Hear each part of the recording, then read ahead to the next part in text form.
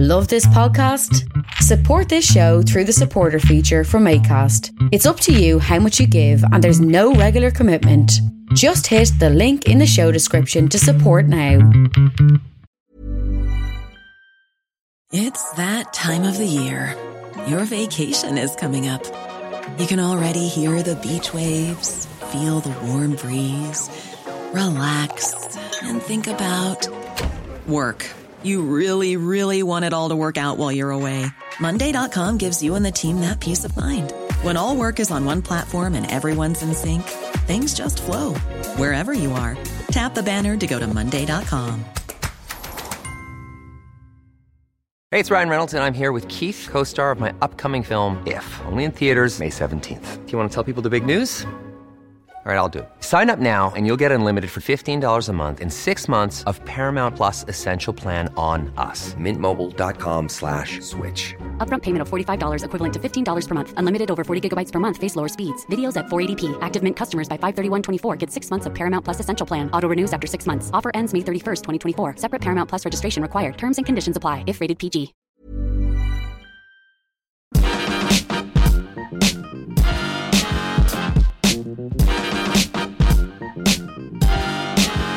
Hello and welcome to the Partly Political Broadcast, the comedy politics podcast that also displays its real intentions with 3 follow-up letters, but in this case it's just FF and S. This is episode 161, I'm Tiernan Douieb, and this week, as the Prime Minister and walking pile-up Boris Johnson previously said he'd sooner be dead in a ditch than delay Brexit, but has now written to the EU asking for an extension and is definitely still alive, my question is, how are we ever meant to restore trust in politicians again? This was just one of many broken promises this weekend, as Super Saturday very much wasn't. The name given to Parliament's first Saturday sitting since 1982 was only really super in the way that, say, super noodles are, in that you really wish it hadn't come to this, but now that you're supping on the gloopy eggworms of sadness, you may as well pretend it's not that bad. But it was that bad. Well, for the government anyway, as Johnson tried to persuade MPs to vote on a Brexit deal that only months before he'd said no Prime Minister could agree to. But then I guess he really is no Prime Minister. His argument consisted of apologising for taking up people's Saturdays, as it's a time when families want to be together, but I guess it must have been a relief for him not to have to pick which one to spend it with. He then went on to complain that he wasn't getting to watch football before talking about the UK's relationship with the EU being half-hearted, but ignoring that he spent years writing columns making up stories about them, banning prawn cocktail crisps or bananas that weren't bendy enough.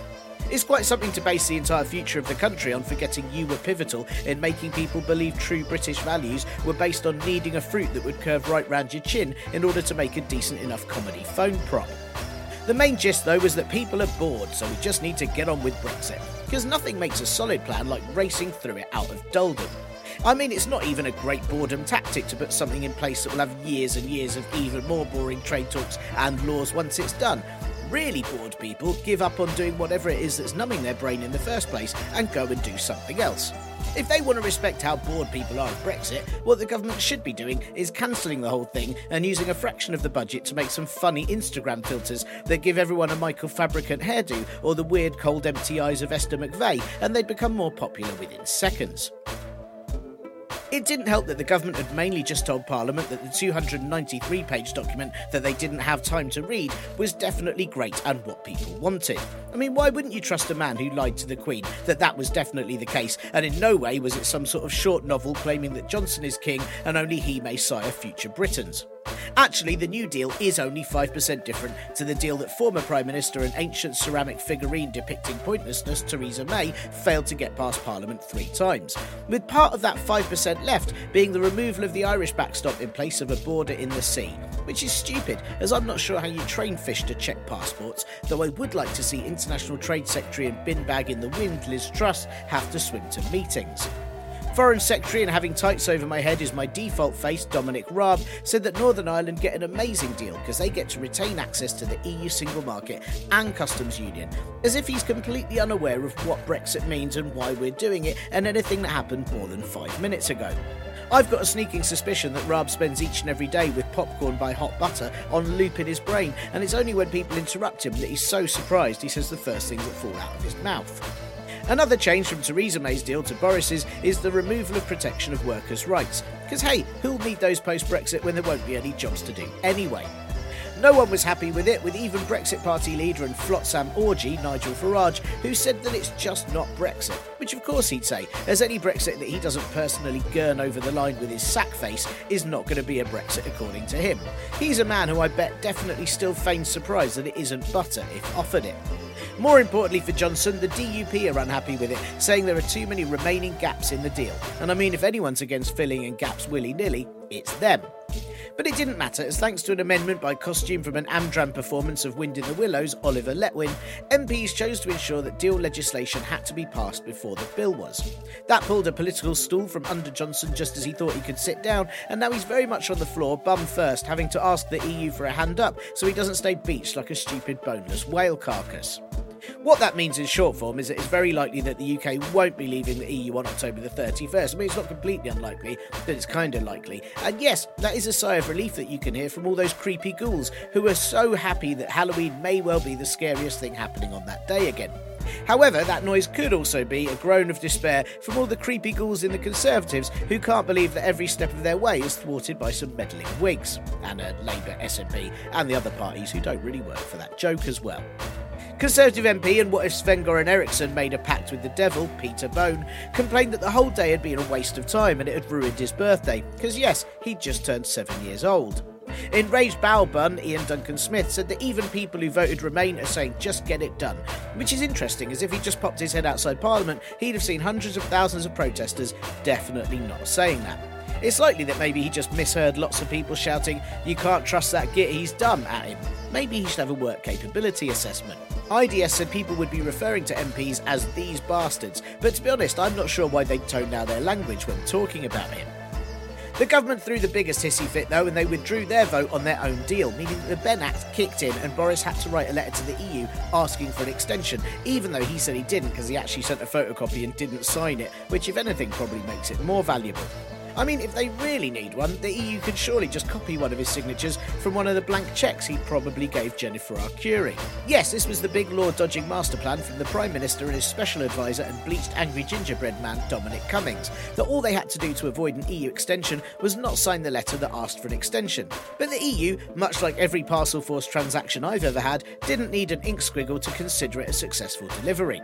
Apparently, there was also a note from the UK's representative to the EU saying that the government were only sending it because they had to, and another letter that was signed saying that they don't want an extension after all. I'm almost surprised Johnson then didn't have another entirely different backup letter saved for in case the UK had voted to remain back in 2016. So either Boris lied and didn't send a letter after all, which he did though, or more likely he lied about saying that he wouldn't send one and did, which he did. So we have to assert right now whether we have a Prime Minister who's actually a Nordic trickster god, and we have to hope that his brother makes more effort to defeat him using a large hammer, or is he just an awful chronic arsehole? Considering that sickly latex mask Joe Johnson voted against the Letwin agreement instead of trying to shoot lightning from his eyes, chances are that it's definitely the latter. It's also worth mentioning that shower curtain wrapped around a scared branch, Rory Stewart, also voted against the Letwin amendment because he's obviously never been to London before and thinks his mayoral election chances will be increased by swanning around Brixton telling everyone to get it done. You'd be almost right to think that the government's request for a meaningful vote this week was rejected because everything they do is so endlessly meaningless. Human Angry Welcome Mat and Speaker of the House John Bercow rejected it because it was essentially the same vote on the deal that MPs had a chance to do on Saturday, but didn't because the front bench were too busy crying and Peter Bone didn't get to have jelly and ice cream. President of the European Commission and What If Morecambe and Wise had a child together, Jean-Claude Juncker, said there'd be no Brexit extension because, holy shit, he'd now have to deal with Johnson for even more weeks than he'd thought. I mean, that's the side that we don't think through. How on earth will we persuade Europe to give us more time when they know that it means either they'll have to waste even more of their lives talking to Johnson, Raab, or racking their brains as to who on earth Brexit Secretary and faint memory of an arse imprint in a cushion Stephen Barclay is? No one deserves that. No one.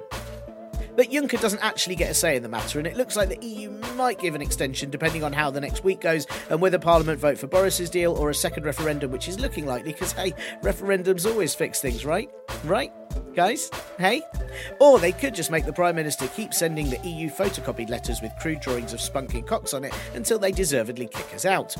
I'm starting to wonder if actually Boris Johnson was telling the truth for once, and maybe he just meant politically dead in a metaphorical ditch, in which case that would be totally on the ball. Although based on his letter solutions, that might be a little bit too creative for him. In other news, the Scottish High Court has rejected the government's requests to dismiss a legal effort to make sure the Prime Minister sticks to his obligations under the Benn Act. This does mean that if any of the letters derail the letter that sort of wasn't a letter, then Johnson could find himself in Scottish prison pretty soon, which is fairly awkward as based on his new Brexit deal, I'm still not sure he thinks the country exists. Hopefully, while he's there, Scotland can have a very quick independence referendum and then very, very quickly erect a border, and then they can just keep him. By the time you hear this, abortion will be legal in Northern Ireland, despite politicians trying to make a last-minute attempt to recall the Assembly in order to deflect it. But they failed due to the Assembly needing an elected speaker with cross-party backing, which they couldn't manage, and the SDLP and DUP both walked out. Yes, the two parties who want abortion to stay illegal tried last-minute prevention methods to stop them having to live with something that they didn't want but are now forced to keep, before then leaving prematurely. During Super Saturday, the Serious Fraud Office closed the case investigating the rigging of LIBOR, the bank rates fraud case that contains both elements of its name.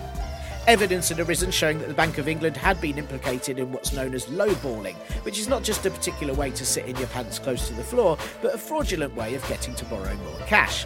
Several traders and brokers have been prosecuted over the scandal during the last 4 years, but it does seem odd to just drop the whole thing now. I mean, it's almost like someone has willingly lowered the interest in it. And lastly, UKIP have suspended their leader and man who looks like he actually enjoys work dues, Richard Brain, after he and 3 other members have been accused of stealing data. Which is a shock to me, mainly because I didn't realise UKIP members could use a computer. Or wait, is it possible to nick info from several thousand handwritten letters? And the government's porn blocker plan has been scrapped after advice that it just wouldn't work. Well, that's clear, because if it had, it'd have stopped everyone seeing how fucked it was. Hey, what a week of things. My Saturday, I don't know how your Saturday was, my Saturday was spent watching Parliament while simultaneously playing Bare Necessities to my daughter on repeat about 600 times. All I can say is that even Baloo sounded quite stressed by the end of it. And after a little while, I began to think that his thoughts on eating fancy ants were merely just no-deal survival tips. Very odd. And what is also odd, I just feel that I have to bring this up this week, it's really odd how many MPs that have done some pretty terrible things are now seen as totally cool because they're either not as terrible as the current government or they're sort of anti-Brexit or whatever. I mean, it's incredible that Ken Clarke is now a hero, even though just a few years ago he wanted to put people on trial in secret courts, which is truly sinister and a plot from 24. Or Oliver Letwin, who was pro-poll tax and wanted Thatcher to use it in Scotland first as a trial, and then he made tons of racist comments about the Broadwater Farm riots, but then recently he's delayed Brexit a bit more and pissed off Bojo, and suddenly it's like, yeah, Ollie Letters, you mad-eyebrowed ledge. He recently plugged our kids' politics show, How Does This Politics Thing Work Then, in his local paper this week for when we're at Dorchester Arts on November the 2nd, please come. And I was really chuffed, and then I had to go, shit, you've openly written about privatising the NHS. It says so much about Brexit that you can just entirely redefine who you are as a political figure just by whether you remain or leave, regardless of what you did before. I honestly think that if Idi Amin rose from the dead, stood in Parliament Square and said, actually, Boris, the polls no longer show a majority for leave, he'd gain several thousand Twitter followers in like an instant. I was also reminded this week, I've mentioned this on the podcast before, but I was watching people shout abuse at star of Funny Bones, Jacob Rees-Mogg, and his son, and at many other politicians as they left Parliament, but lots of people focused on Rees-Mogg because his kid was there and they thought that was unfair, which I do sort of agree.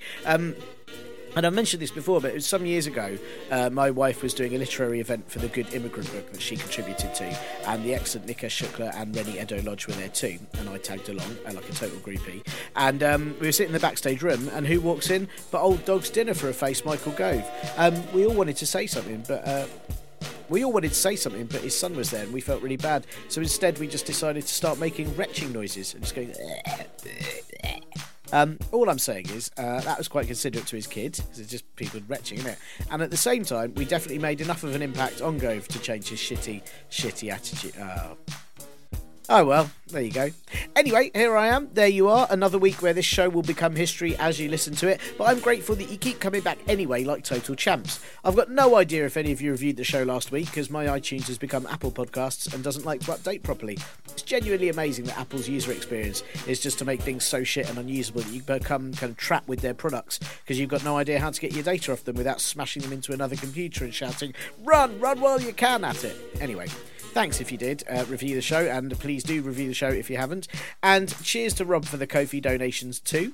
And if any of you fancy chucking me a coffee, don't, as that's dangerous and it'll really burn. So please pop a few quid at ko-fi.com/parpolbro or patreon.com/parpolbro instead, and I'll use it to buy coffee with. I've recently been trying to buy some fancy coffee beans for excellent coffee times, and I keep getting ones that say things like hints of strawberry or wafts of Marmite or smells of road tar or something like that, and then I drink it and I go, it just tastes like coffee. Am I a Philistine, or is it all bullshit? I mean, how do you make coffee taste like strawberry without just putting a strawberry in it and then ruining it, because it's not coffee anymore, it's strawberry?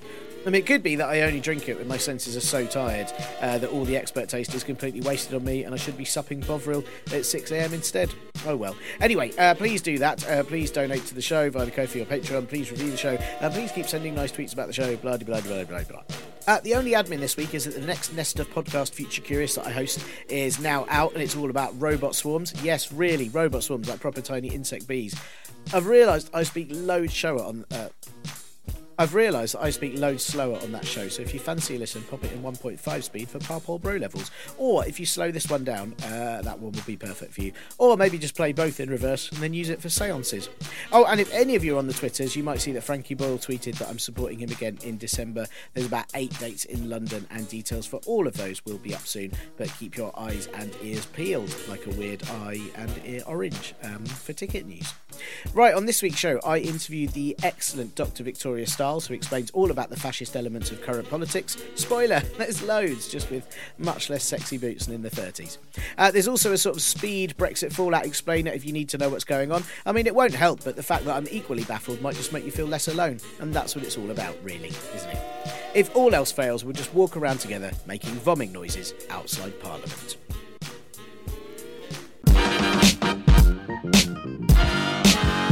Godwin's Law is both the name of my favourite US courtroom drama and also the internet rule that the longer an online conversation goes on, the higher the probability that someone or something will get compared to Hitler and the Nazis, causing the discussion to end.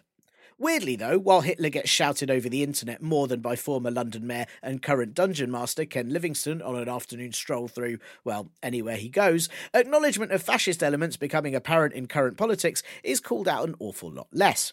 There's the ardent nationalism, the anti-immigration sentiment and anti-immigration camps, a whole heap of racist language, and a current special advisor to the Prime Minister who I'm certain is high and has a relative who owns a castle. Okay, maybe not the last one, but what I mean is that it doesn't take Boris Johnson to suddenly put boots on and do a funny walk for what's happening to be recognised as fascism, even though it'd probably still just be classed as him mucking about, showing solidarity to Desmond Swayne, or simply trying to reach out to appease Brexit Party voters.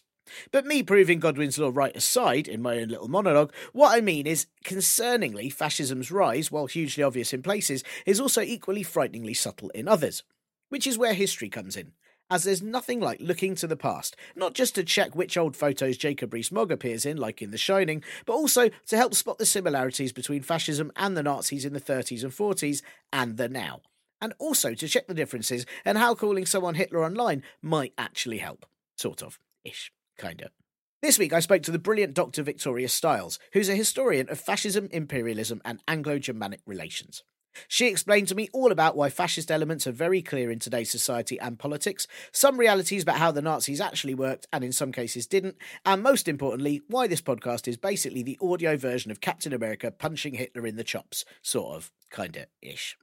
Long-time listeners might remember that a couple of previous guests have spoken on similar-ish topics. However, firstly, I think it's a very important topic to keep returning to, but also, as you'll find, Vicky sheds light on really, really key areas that are often ignored in terms of how dangerous they are and could be. Let's face it, until we definitely call someone Hitler, this conversation can't end. No, Ken, that wasn't a hint. Please stop. Here's Vicky. Frighteningly regularly, we're being told that what we're seeing across Western politics right now is a rise of fascism.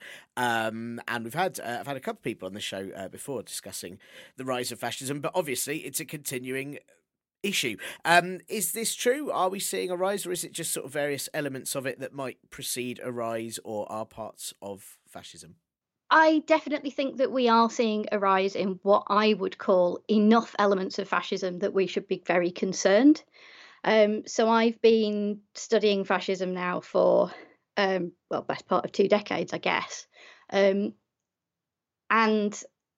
I feel like my samples have sort of escaped out of the lab and are now running rampant across the world. It's very much the dinosaurs are out of the enclosure situation, the way I see it. I think one of the problems with trying to decide how much fascism is around at the minute is it's very difficult for us to really understand that as a coherent category. So it's not like we can compare what's happening now to, say, the rise of fascism in Italy or the rise of the Nazi Party and say, okay, well, there's all these points of comparison and we're hitting about, 72% fascism at this point, and that's the tipping point where we should be worried. And I think trying to compare what's happening now directly to fascist regimes that have existed in the past it's getting us bogged down in a lot of discussion, it's getting us away from thinking about what's really important at the moment, and that is, what are the policies that are being proposed by different groups? What are the stereotypes that are being developed, these negative stereotypes about different groups of people, and what is the damage that might do? And yes, it can be very useful to say, hey, look, this policy that's being proposed now is very similar to a policy that went very, very wrong in the past. But trying to sort of stick that label of fascism on it as a sort of binary thing, like, is this fascist or isn't it? Should we be worried or shouldn't we? It's just not a very useful way of looking at it. And I appreciate that that's a weird thing for me to say, considering fascism is pretty much all I talk about ever. But we do need to be quite careful about how we use that term and make sure that we are explaining what we mean by that. Sure. Yeah, I suppose I very much enjoy the notion of Godwin's law, and that everything ends up with someone being called Hitler or a Nazi on the internet. And I did have someone once say to me that the difference between now and then is that the Nazis were actually quite well organised, which is quite a difference between them and, say, various politicians that we have now. But what are some of the elements then that you can see now that make you concerned about the fascism returning? There's so many of them that I could go on about. I think the really big one that we're seeing at the moment is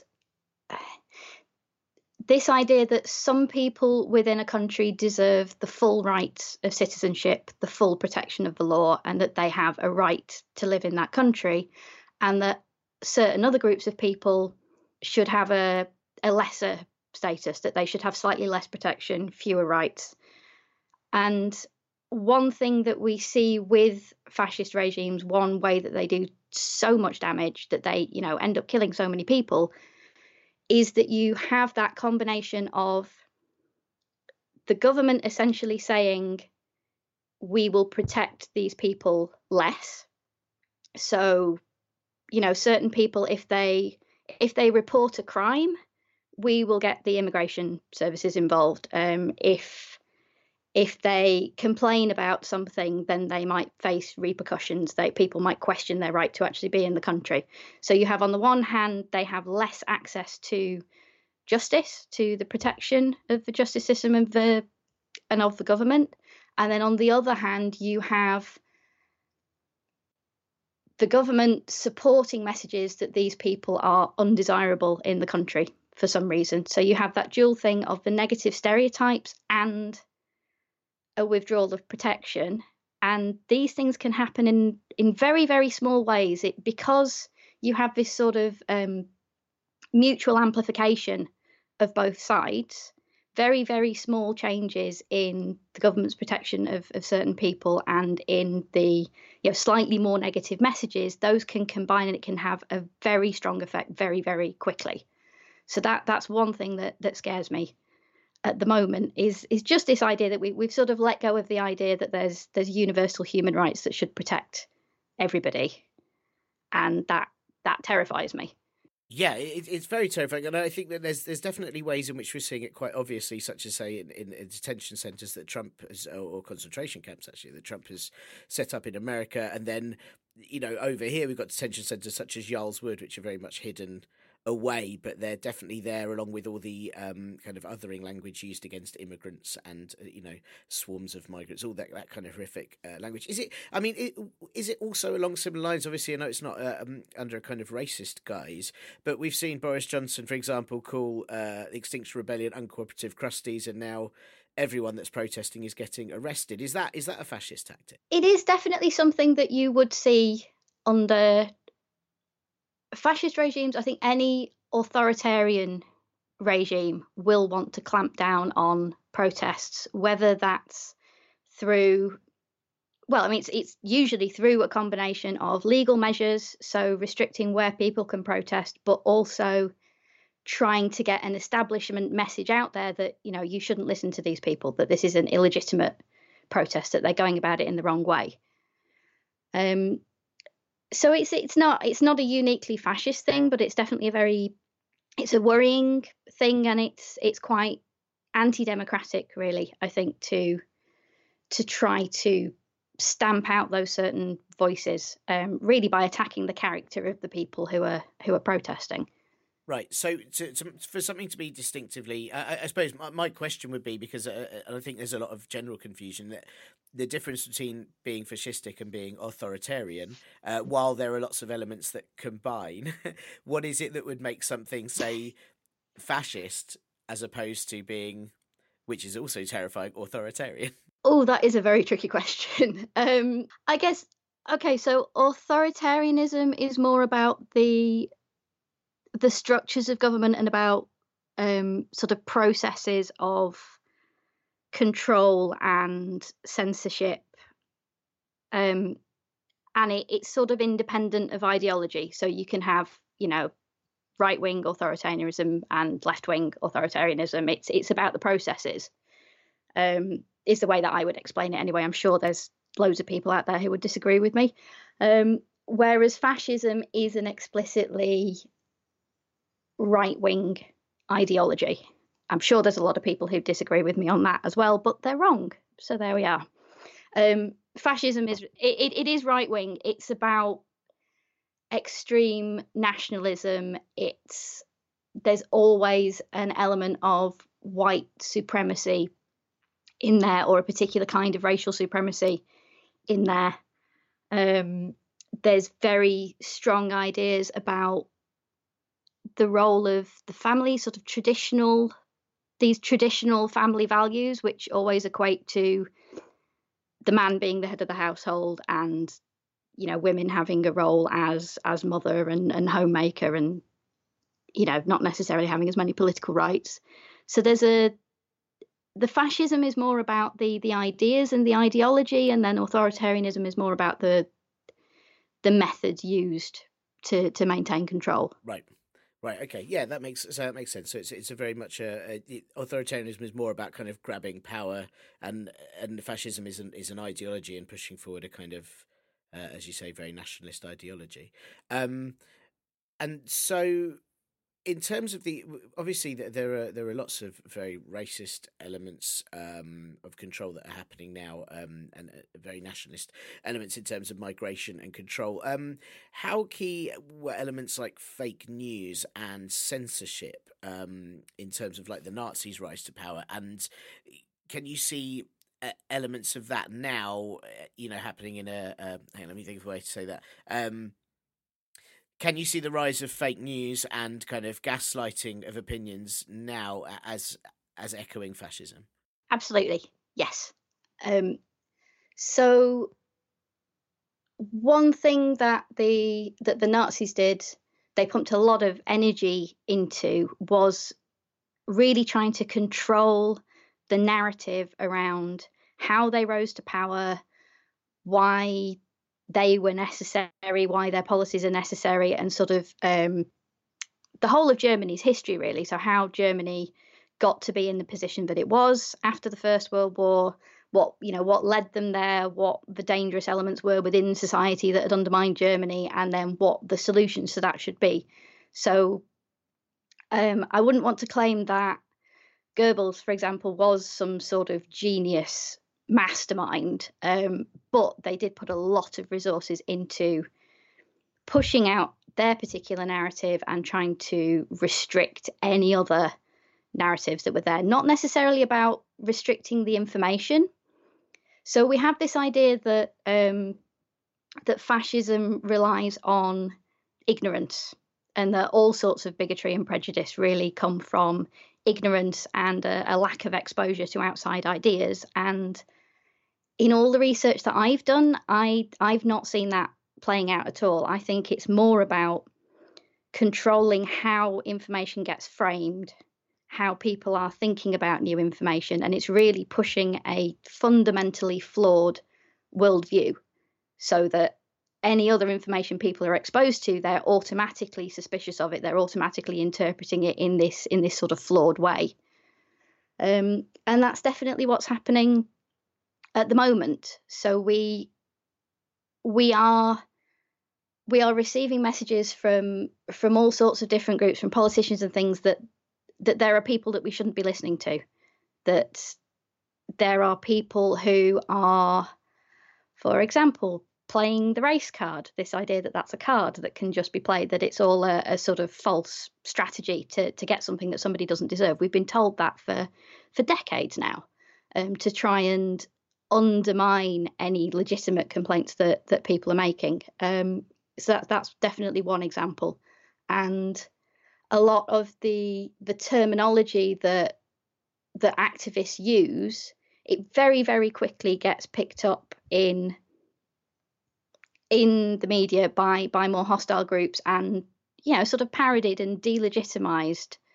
So anybody talking about social justice at the minute, that's become something that has you labeled as a bit of a crank, or just trying to talk about human rights. That's become, the very meaning of that term has become twisted. And it's right, like virtue signalling as well. That's yes, another one, isn't it? Yeah, exactly. Like, what's wrong with signalling the fact that you think something is more virtuous than something else? But it's incredibly difficult to fight against, and it's an incredibly powerful technique to just remove the vocabulary from people. Like, the second you come up with a useful term to describe something, it gets taken away from you again, and it gets twisted, and it doesn't look like silencing, it doesn't look like you're being censored, but you just cannot break into that dominant narrative. You just don't have a way of accessing the discussion anymore, because so many people have been told that, well, even if they can hear your voice, they shouldn't be listening to you. Right, and that's where the whole mistrust in the media comes from, but then also the media telling us that certain people are traitors, or all that sort of language. So, yeah, it's an interesting thing where we've both got people not trusting the media, but seem to be swayed by the right-wing media in terms of its opinions. The Nazis had quite a control over newspapers and the press in their time, didn't they? Yes, not the kind of... I think you mentioned before about the Nazis being way more organised. They weren't as organised as you might think when you actually start digging into what their processes were. So a lot of my PhD research was looking at methods of censorship in the book trade. So we have this idea that a lot of books ended up on ban lists and a lot of books were burnt. It's like, okay, yeah, that happened. But that was more a way of instilling fear in people, sort of, look what we can do if you step out of line. Whereas if you just think about like the size of Germany and how many people were living there and how many books people tend to have and how many bookshops there are, they just didn't have the resources to directly control everything that was happening. It's not like they were keeping tabs on every single book that was being sold or even published anywhere. So they relied a lot on self-censorship, on instilling fear in people, on making it very clear what their accepted, approved narrative was. And then you've got people at every stage of the process, at every level of society, constantly watching out for things that might get them into trouble. So you've got a sort of grassroots, like, vigilante approach to censorship, really. And then when you look at the messages, that those sort of top-down messages that are coming down from Hitler and Goebbels and others about what they want to stamp out, they're quite contradictory sometimes. There's various instances of people lower down the chain saying, hey, look, this book goes completely against Nazi ideas and it should be banned. And then it goes all the way up the chain and you'll get Hitler going, oh yeah, but I actually really like that book, so leave it alone. And it just it looks like control. It looks like they were very, very organized, and we want to believe that they were, sort of superhuman in some ways in the way that they managed to do so much damage so quickly. But they were also they were people. They were a bit of a shambles in a lot of regards, and that I find that a lot more scary, because we are also just people and we're a bit of a shambles, and you don't have to be super organized and have complete control for things to run away. How would you like to look 5 years younger? In a clinical study, people that had volume added with Juvederm Voluma XC in the cheeks perceived themselves as looking 5 years younger at 6 months after treatment. Look younger, feel like you. Add volume for lift and contour in the cheeks with Juvederm Voluma XC. Reverse signs of aging by adding volume to smooth laugh lines with Juvederm Volure XC. For important safety information and to find a licensed specialist, visit Juvederm.com. That's JUVEDERM.com. Not for people with severe allergic reactions, allergies to lidocaine, or the proteins used in Juvederm. Common side effects include injection site redness, swelling, pain, tenderness, firmness, lumps, bumps, bruising, discoloration, or itching. There's a risk of unintentional injection into a blood vessel, which can cause vision abnormalities, blindness, stroke, temporary scabs, or scarring. Talk to a licensed specialist to find out if it's right for you. I'm Sandra, and I'm just the professional your small business was looking for. But you didn't hire me because you didn't use LinkedIn Jobs. LinkedIn has professionals you can't find anywhere else, including those who aren't actively looking for a new job, but might be open to the perfect role, like me. In a given month, over 70% of LinkedIn users don't visit other leading job sites. So if you're not looking on LinkedIn, you'll miss out on great candidates like Sandra. Start hiring professionals like a professional. Post your free job on linkedin.com/people today.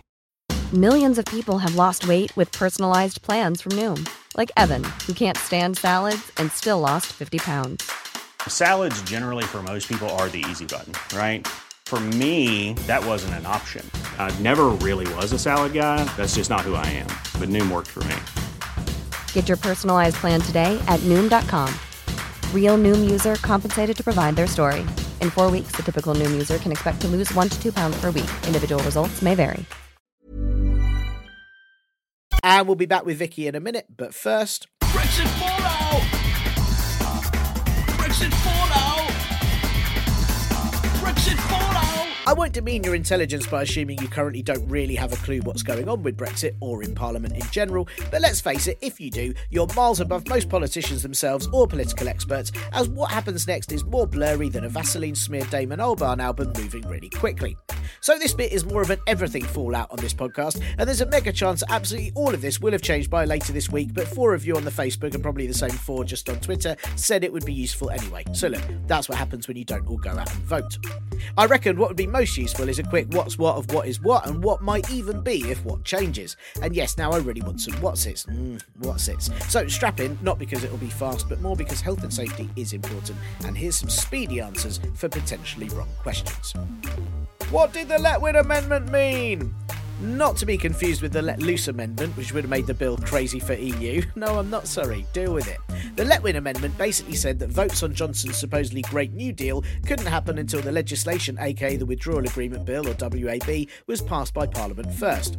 This is important, because if Boris had got his deal passed, but then the legislation wasn't passed in time for October 31st, then we'd still have crashed out with no deal, because his deal wasn't all finished. Which, I mean, was so likely, right? I mean, the man only managed journalistic deadlines by making up half the content of them. We'd probably have found that half the legal talk, if it had got through, was all about policies on same-size Euro coffins, which is something he once really wrote about. Really. Hence why he was adamant to avoid them and die in a ditch. Probably. The whole bad deal is better than a no deal could have meant voting for a bad deal, still getting a no deal, and generally feeling like not only have things ended up all Captain Shitty, but we also let Boris win at something on the way, so that'd be the worst. So, this was an insurance policy really, and Letwin has said that he'll still vote on Boris's deal when it gets there, so this was kind of just a no-deal avoider, and really he was only a good guy for all of about 5 minutes. The government could have had their vote on a deal after the amendment got voted through, but then they'd have very likely lost it, as MPs would have realised they now had more time to scrutinise it and realised it is 95% everything they hated about May's bill, but 5% even more shit. What was even worse about Boris's deal than I mentioned last week? Well, as well as last week, where I said it would make everyone £2,500 worse off according to the government's own figures, they hadn't actually released a proper economic assessment by then. As explained by 98% Stupid Air and Brexit Secretary Stephen Barclay, he said the deal needed to go through to end the uncertainties, before saying the uncertainties of the deal meant they couldn't assess its economic impact. Brilliant work, Steve-O. It'd be great to end his idiocy, but he's so stupid it would be impossible to work out what he'd grasp. There also used to be a bit in the withdrawal agreement about having the same workers' rights as the EU, but that bit's now been moved to the political declaration part of it, which isn't legally binding, and could just make us all work US hours where everyone never has any time off, leading them to all go a bit bonkers and do awful things like enjoy shows such as the Kardashians.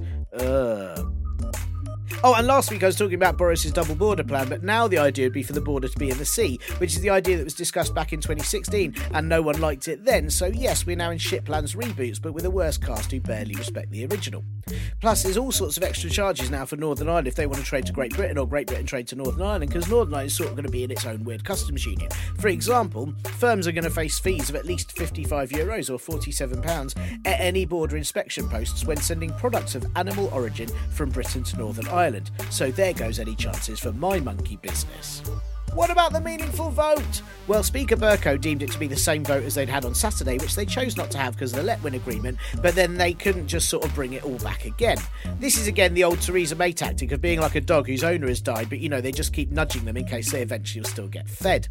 The vote also wouldn't have been that meaningful as the legislation wouldn't have been passed, so I don't think it really would have counted.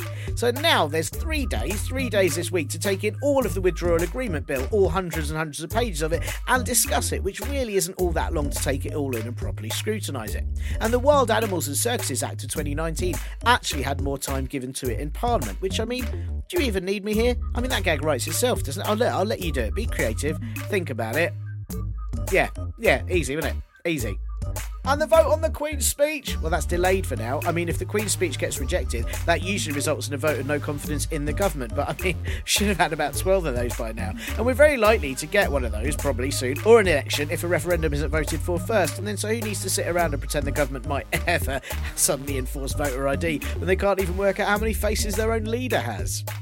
Would voting on the deal just get it done? No, of course not. There'd be months and months and months of trading negotiations with the EU, who are probably not going to make it particularly easy, not least because our government has spent ages telling them that actually it's their fault that everything's gone wrong and threatening not to pay them the money that we legally owe and agreed to. Can't think why they'd be so difficult. Weird. They're also getting a new EU Trade Commissioner, an Irish politician called Phil Hogan, who's entirely made of circles, and he's previously referred to Johnson as an unelected Prime Minister who's gambling with peace. Chances are, by the end of it, it's going to cost like £40 for a cross-on minimum, and I bet they'll only let us sell them cars if we let Spain return all of our train robbers. Didn't Juncker say no extensions? Yes, but it's not up to him. It's up to all the member states, but they're already prepared to ratify Johnson's deal if it goes through, give a short extension if one is needed, or give a longer extension if a second referendum is voted for. Basically, they worked all that out in a morning, where our government was still assuming that if they bring the same bill back but on a Monday, maybe no one will notice. Should we put a moustache on it, change the font? It will totally fool them. No, it won't. No, it won't. Is Emmanuel Macron being a dick? Yeah, the French president explicitly said there'd be no extension, and now he's getting all angry about it, and he's just been flexing his child doing PE muscles by blocking North Macedonia's progress into the EU, even though they'd just solved a decades-old dispute with Greece, which caused loads of political issues for both countries. And then after all that effort that they made, old head boy just went no and blocked it like a twat. So I think he's fannying about with his Year 7 star pupil attitude, and he's likely going to do the same with the UK. It's going to have to be a unanimous decision on an extension, so you never know, that could all go to merde. Scottish courts. The Scottish High Court have ruled that the government can't dismiss a case insisting Boris Johnson and his government abide by the Benn Act. So if any of his stupid letters with doodles on or secret ink writing saying wanker have somehow broken that, then he'll be in court in Scotland ASAP. What will happen then? Fuck knows. He'll probably get lynched by Priti Patel before he does anything else. What next? Election? Referendum? Agendum? Everyone wear denim? Labour are going to back an amendment for a second referendum. So are the Lib Dems, who previously wanted that, then decided it wasn't enough, and now have decided it is again. I'm guessing the SNP will too, and the Greens have said they will. Will it pass? Possibly, maybe not. If it does, it can take up to 22 weeks to get a referendum in process. Most polls on Leave Remain or Remain versus Boris's deal are still split nearly 50-50, so the idea that this will heal the country is baffling. But hey, at least everyone will get to go outside to vote and ignore the news for 10 minutes before we all call each other traitors again. How long will this go on for? The rest of our lives. Why won't anyone stop it? Because we're in the bad place. All clued up? Really? Well, I'm not, and none of it will mean anything by Thursday anyway, and I'll have absorbed all that info for nothing, and as a result probably forget a PIN number and the name of one of my friend's kids. I mean, it is terrifying, and you can absolutely see how, how that's kind of transferred to today's world, in that everyone has access to the internet, everyone has access to sites that fact check and can tell you what the truth of these things are, and you can access government documents that say something, and yet the loud voices on the television completely gaslight all of those things, and will just tell you that it's wrong and that the EU are being uncooperative, or that whichever narrative they're sort of spinning at the time, and I guess does that cut through, or because the Nazis rose up out of a kind of recession period, post World War I, out of the recession period there, and we've had. Perhaps not to the same extent, but we had the 2008 crash, and fascism seems to have kind of started rising again after that. What is it about those conditions that make people perhaps more susceptible, or it perhaps makes it easy for fascists kind of control the narrative? It's a little bit like having a weakened immune system and then being more susceptible to a bad disease, really. In that it takes quite a lot of resources across the whole of society to maintain an idea of what the truth is, of what justice is, of what human rights look like. It has to be constantly maintained and reinforced. And when you have something like the years and years of austerity that we've now had after the financial crash, everybody's worn down. There's no resources really to push out other messages. Everybody's just, I think we're tired and we're fed up, and we just want people to tell us something that makes us feel good about ourselves. So what happens with these sort of with fascist ideology as a whole is it's very good at combining various positive messages and suckering people in and making them feel good about themselves. If you're not the ones that are being demonized, you are being built up in a way that can feel quite flattering. So it's this idea of any problems that you're facing, it's not your fault. There's all these other people who are being a drain on resources. Any things that your country has done in the past that you may want to feel bad about, well, don't feel bad about that. It was the right thing to do. Feel more patriotic, feel like your country has a place in the world and has a purpose in the world. They're very positive messages, and they're things that we're very, very susceptible to. And fighting that, it's difficult to formulate a very positive message that appeals to individuals around you should give up some of your income to help other people. You should feel some guilt about things that have happened in the past. It's a hard sell, and when resources have been sucked out of everything, of charities, so media outlets are feeling increased pressure to sell people the things that they want to hear. There's less investigative journalism. I'm trying to think of another example now. But everything's weaker. So the fascism, all the different elements of fascism are sort of mutually reinforcing, and we don't have an equivalent to counter that at the moment, because just everything is not working as well as it should do. Is it in the kind of fascist interest then? And I don't know, what necessarily the Nazis' endgame was, apart from a kind of Aryan ideal, I suppose. But is it in the fascist interest to keep things rubbish, to keep things hard so that it's easier to kind of persuade people to their ideology. I mean, to look at current times, we've got the whole no deal context, or we've got the whole, we've just got to get this done. It doesn't matter on the effects. We've just got to, but there's no, the actual positive, change. The actual fixing of like support networks in society isn't really there. There's nothing that might actually benefit people. Does that work within the ideology of actually we'll tell people that things can be better, but to not actually fix it? I think that's quite a good way of looking at it. Yeah. And it's not necessarily a deliberate strategy, but it's a lot of these things sound like a conspiracy theory if you start talking about them, because if you talk about one element helping another element, people assume that means sort of deliberate conclusion, like a deliberate strategy. But I think what governments do to some extent is just sort of go with the path of least resistance. So yeah, definitely if you deny groups resources, then they are less able to resist what you're doing. If you make it so that your organization, your party, your government is the only source of support for people, it's their only real avenue for complaint and support, then yeah, you are going to stay in power longer. So certainly what the Nazis did was they tried to make it so that every group in the country, whether it was a political group, whether it was like a group for supporting veterans, even whether it was going out on a limb here, but some local bird watching group, they tried to make sure that all of them were in some way affiliated with the Nazi party, or that they were in some way like a nationalist group. And they really did try to stamp out any other means of people getting together, talking to each other, organizing around any kind of issue. They tried to bring it all over to Nazi control somehow. And in ways that people may not have realised that was happening.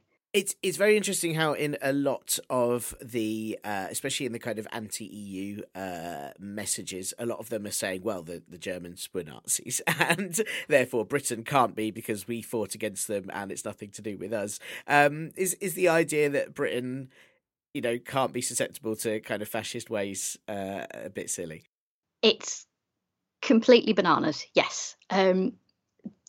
And it seems to arise out of this idea that there's something fundamental about the British national character, which means that we just, we wouldn't be having with any of that sort of nonsense. We have this strong democratic tradition and strong institutions. It's like, well, Germany wasn't undemocratic at that point. There's a lot of stuff about how new their democracy was and all of this kind of stuff, but we're the same species, we're humans and we react to things in the same way. There was no reason why fascism should arise in some European countries, but Britain's absolutely resistant to it. It's just rubbish. It's just that we didn't happen to have it at that time for whatever reason. And the problem with fascism is, well, first of all, it's an international phenomenon. So each individual instance of fascism is nationalist, but there's a lot of sharing of ideas between different countries. There's an ideology there that exists outside of national boundaries. It's a whole international conversation happening. And it tends to, so each specific instance will be tailored to that country. So there are a lot of points of difference between Nazism as it existed in Germany and fascism as it existed in Italy, for example. They look very, very different, especially in the 1930s in the way they developed. So Nazism was a lot more focused on anti-Semitism. It had much stronger pagan elements. And, if you got a load of German Nazis and Italian fascists together in a room, they'd have had a lot of arguments because it wasn't the same thing in each case. And so there absolutely could be a version of fascist ideology tailored to the concerns of British people, tailored to this political environment that could take hold and that we would be susceptible to. I guess I'm going back to that disease idea again. There's different strains of it that can affect different countries, and nobody's completely immune to all of it. I mean, is it? Cause I was just going to say that we had Mosley and the Black Shirts in the UK, didn't we, at the same time as during the 30s?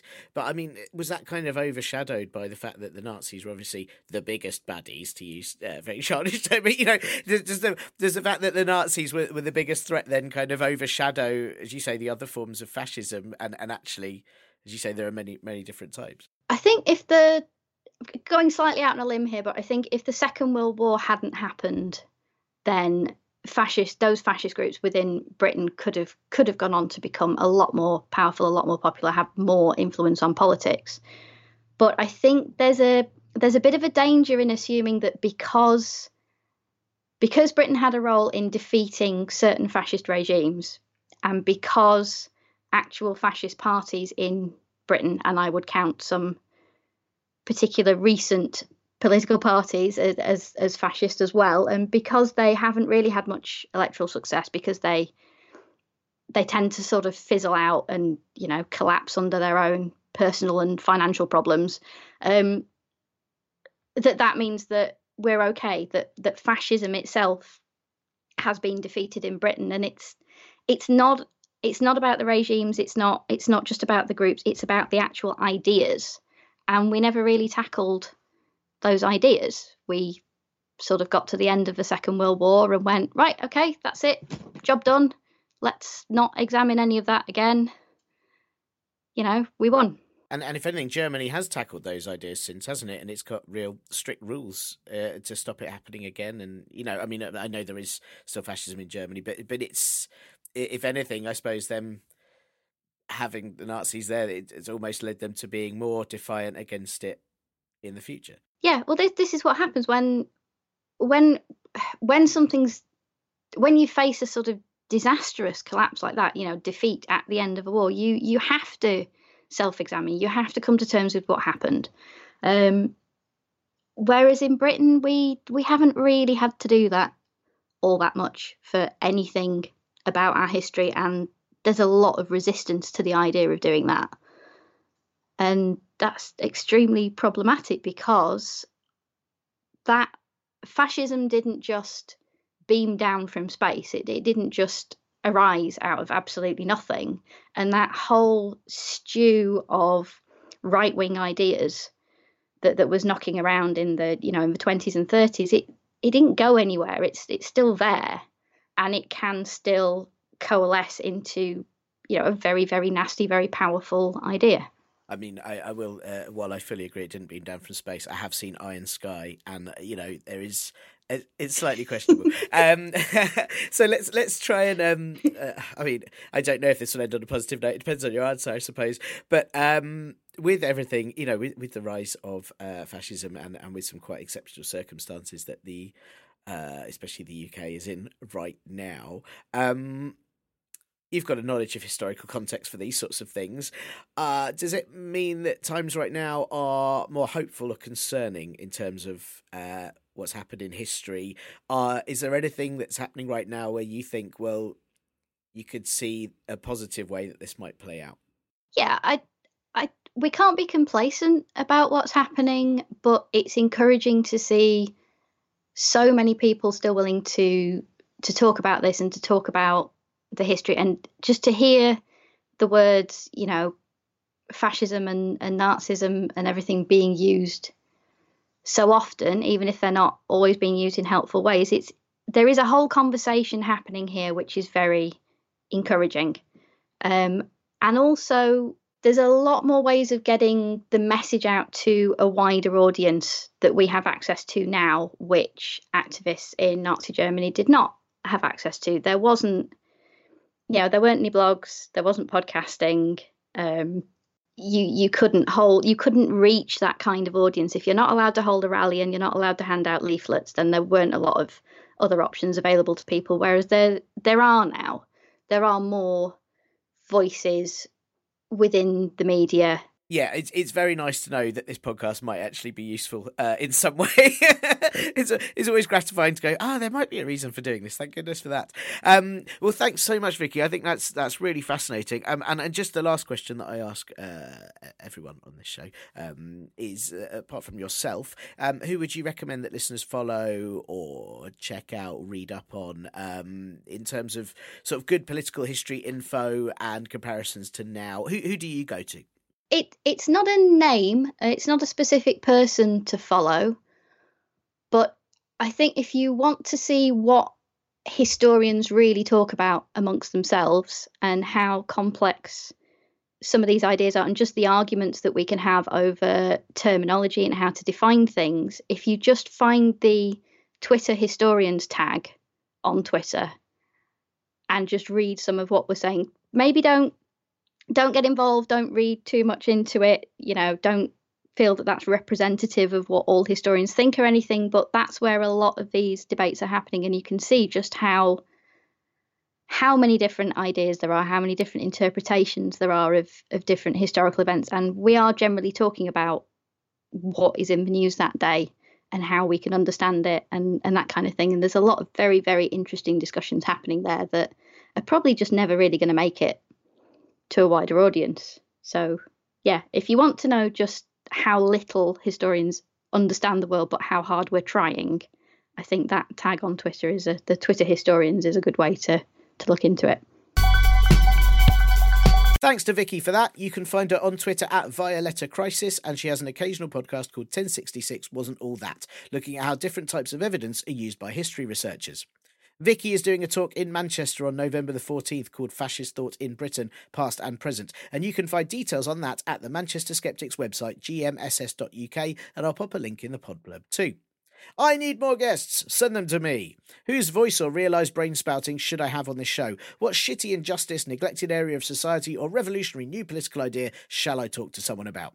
Let me know, and you can do that via the contact page at partlypoliticalbroadcast.co.uk, the @ParPolBro Twitter, the Partly Political Broadcast Facebook group, or email me at partlypoliticalbroadcast@gmail.com. Or just the one email, please, not three that all contradict each other, and then make sure you sign them, otherwise how will I take it seriously? And that's all for this week's Partly Political Broadcast podcast. Thank you for choosing to deplete your time batteries with this show once again. And if this is one of your chosen favourite life wasters, then please do recommend other people use up their valuable not dead minutes to tune in. Maybe even give the show a review on whichever pod app you use, and possibly even donate a penny or two to the worthwhile cause that is me making this noise on a regular basis. And you can do that via the Patreon or the Ko-fi. Muchas gracias as always to Acast, my brother-in-law Skeptic, for providing the music noises, and to Cat Day for typing up all the linear liner notes. This will be back next week when an amendment for a second referendum is voted through, but due to hackers, all three options on the ballot just say, stop, it's already dead, and yet all the parties still campaign against each other. Bye. This week's show was brought to you by Farage's I Can't Believe It's Not Brexit, a small, very expensive card box with exclusive shiny pictures and promises on the outside. But what lies inside? No one knows. I mean, it's nothing, but who actually knows till you look inside? No one, there's nothing in there, but no one. And now you're poor and you just have a shitty box, but if you don't, you'll be a prisoner of the no-box elites, and who wants that? Farage's I Can't Believe It's Not Brexit, coming to stores near you at the end of the month, or maybe January, or maybe spring, or maybe 2050.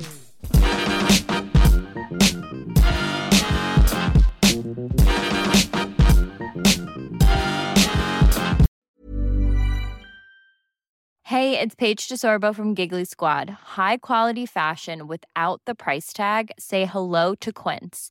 I'm snagging high-end essentials like cozy cashmere sweaters, sleek leather jackets, fine jewelry, and so much more. With Quince being 50 to 80% less than similar brands. And they partner with factories that prioritize safe, ethical, and responsible manufacturing. I love that. Luxury quality within reach. Go to quince.com/style to get free shipping and 365-day returns on your next order. Quince.com/style. When you need mealtime inspiration, it's worth shopping Kroger, where you'll find over 30,000 mouth-watering choices that excite your inner foodie. And no matter what tasty choice you make, you'll enjoy our everyday low prices, plus extra ways to save, like digital coupons worth over $600 each week. You can also save up to $1 off per gallon at the pump with fuel points. More savings and more inspiring flavors make shopping Kroger worth it every time. Kroger, fresh for everyone. Fuel restrictions apply.